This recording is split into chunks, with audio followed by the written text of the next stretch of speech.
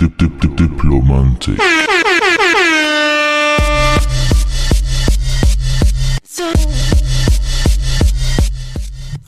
Welcome to another episode of the Diplomantic podcast series. I'm Mustafa Al-Awaidi, and we're going to pick up from where we left off last time, talking about accounts of progressive living, and more specifically, what it means to lead a progressive life.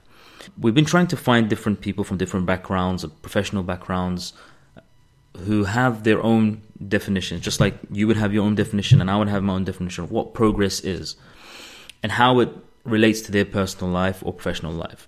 So this week, or this episode, we have a very special guest, Maryam who you might have seen and read some of her stuff on the Diplomatic website. She's been with us from the beginning, and she will be giving us her own insights onto what it means to lead a progressive life.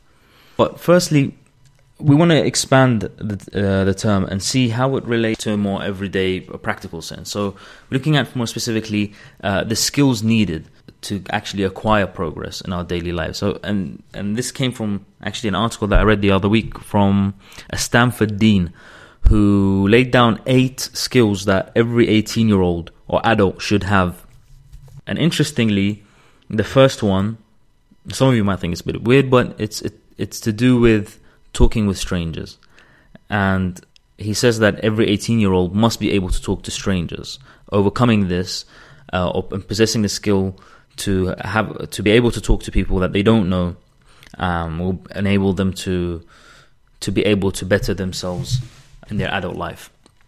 So who are these people that he's referring to? He means that our daily contact with people, from bus drivers to even faculty in university, store clerks, human resource managers, even the people that we don't actually interact with on a daily basis at our offices, bank tellers, healthcare providers, mechanics, everyone in the real world.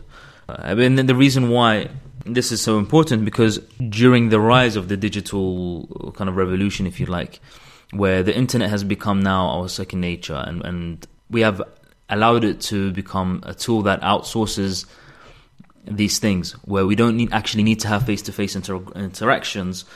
We can do it through the internet, and this way you deprive yourself from that organic interaction or organic human-to-human engagement. So, and it's interesting here at the end as well, he says, we teach kids not to talk to strangers instead of teaching the more nuanced skill of how to discern the few bad strangers from the mostly good ones. So it's not necessarily about whether they should talk to strangers or not, because of the dangers of it, but because allowing the kids to distinguish between the good and the bad, essentially. So thus, kids end up not knowing how to approach strangers respectfully and with eye contact, and that's for the reason to acquire information or to get help or guidance and direction they will need into the world. There's a few more points, there's a few more skills that he actually outlines, but I would leave that for you guys to explore a bit more, and the link I'll leave underneath this podcast. But there is another one that I actually found quite interesting as well, which stood out to me, and it relates to the first one as well, probably an extension to it. An 18-year-old must be able to handle interpersonal problems. So again, just like the first one, we have outsourced this task. To be able to interact with others, we must be able to interact with ourselves as well. And there are usually very fast, quick fixes to certain predicaments in our daily lives. But not everything can be sorted out with an online search. So we have to give the skill, or we have to possess the skill of being able to engage within ourselves, to be able to solve misunderstandings, solve hurt feelings. He says that kids don't know how to cope with and resolve conflicts without our intervention, and in this he means more specifically parents or guardians. And it's true to an extent, of course. Well, we have our daily lives, even as adults or anybody, whether you're listening and you're below the age of 18 or you're above the age of 18. Social media and even just generally the internet has taken up a lot of things that would enable us to do things ourselves. Even being able to understand ourselves, we overstep that step. So we go beyond it and just don't actually go through the mechanism of being able to understand who we are and how we are able to confront our daily situations in the real world. So there's a few more. If you want to find out more about it, just click the link under the podcast and read the rest of the information. Okay, so without further ado, I want to move on to Maryam, and I really want you guys to hear it and give me feedback on your thoughts. It's a very personal account, a very, very intimate account of one person's journey into consciously trying to find the way and she, in this case, allows herself to progress on a daily basis, both in her personal and professional life. And hopefully we'll find a lot of, and I'm sure you will find a lot of benefit from this. So this is Maryam. What does it entail to live a progressive life? It's not a very easy question, you know. When I was asked to answer this question, I was in my honeymoon. And needless to say, I kept thinking about it throughout the time I was in Istanbul. And I'm still thinking about it right now. And I'm just trying to sort of understand whether I do live a progressive life or not. But I believe that I am perhaps attempting a progressive life, and that is worthy of exploration. To recap a little, my name is Maryam Wissam. I'm an Iraqi, born and raised in the UAE. I lived in most of my life in Dubai, between Dubai and Sharjah, and I continued my education in London, and also lived in Italy, in Venice, to work at the Venice Biennale. I've traveled as much of the world as possible, given the limitations I have on my Iraqi passport.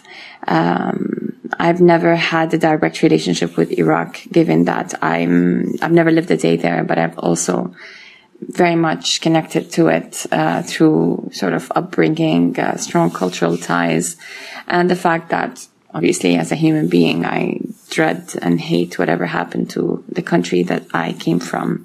And so that created a very tense relationship between me and it. I've stopped doing sort of full-time jobs and quit the rat race February last year, and I've attempted to sort of start a life working from home. And that is not as easy and dreamy as people might think. It's quite challenging to take on a progressive sort of take on careers. Now, it might not be very progressive in cities like London and New York and Paris, but it is quite challenging here because of the nature of residency in the UAE. So sponsorship sort of schemes and residency visas are always linked to either educational institutes or workspaces. And since I'm neither a student nor working a full-time job, that was quite an interesting ride for myself and my husband in the last couple of months. I try to sort of always balance between my very liberal political and social views of the world with my very sort of intimate relationship with God and my relationship with my religion. I've tried to sort of always live as a Muslim woman, but without having Islam identify me or become my identity. So I was always against sort of the religious and national identities. So I try to navigate my way throughout education, universities, and career without identifying myself as an Iraqi nor a Muslim, but as a woman who chose to be a Muslim and who happens to be Iraqi. And I think, I'm not really sure if that's progressive, but I know that it is quite challenging from experience. I'm trying to sort of balance between life and career and aspirations and work, and also trying very hard to continue to remind myself that all those freelance jobs and part-time jobs that I take do not represent me, that my job is not my career and my job is not my passion, and what I do for money is not really what I do, what represents me actually. And that continues to be a struggle for me, but I believe sort of believing in that, believing that your job does not represent you per se, and differentiating between what brings sort of the money, or puts the bread on the table, as they say, and what makes you alive inside your mind, and in your heart, are totally different things, is quite the right way of looking into things, in my humble opinion. You lead a progressive life if you denounce borders and if you deny the existence of passports, even if you're reminded of them every time you apply for a visa or go to the airport. But you do lead that progressive life if you sort of just believe that you are like the others, that you are not a minority, that you are not on the periphery, but in fact you are the locus, and you are the locus of your own life. And that is the challenge. It is quite a sad realization, though, that trying to fit in to the center becomes my sort of rebellious act. But that is pretty much how I see it. This is a very difficult question. I'm still trying to figure out whether I answered it or not, but this is what I have to say for now, and I hope it works.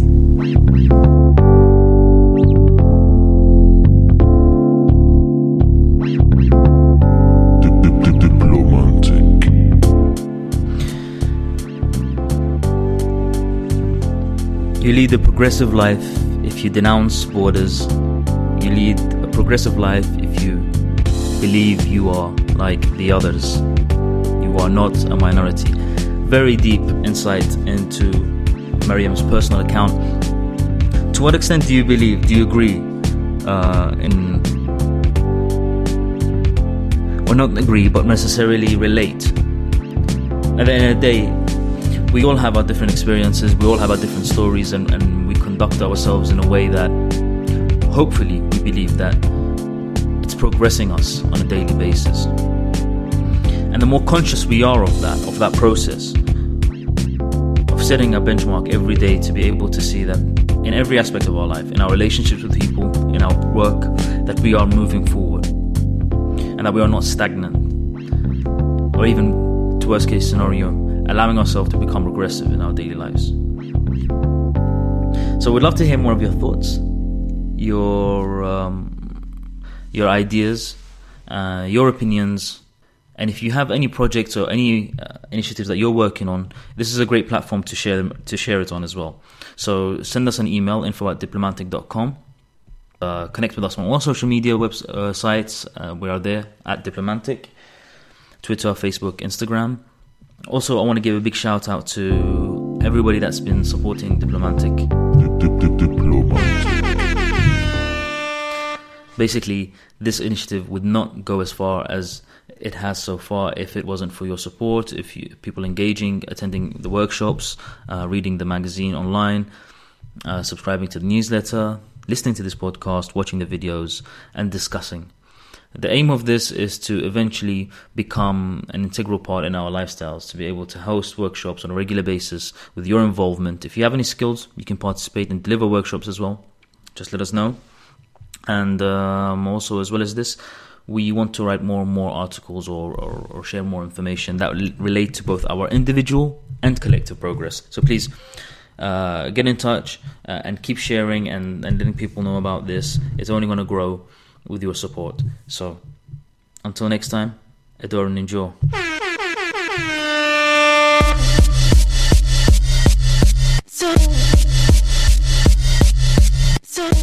Diplomantic.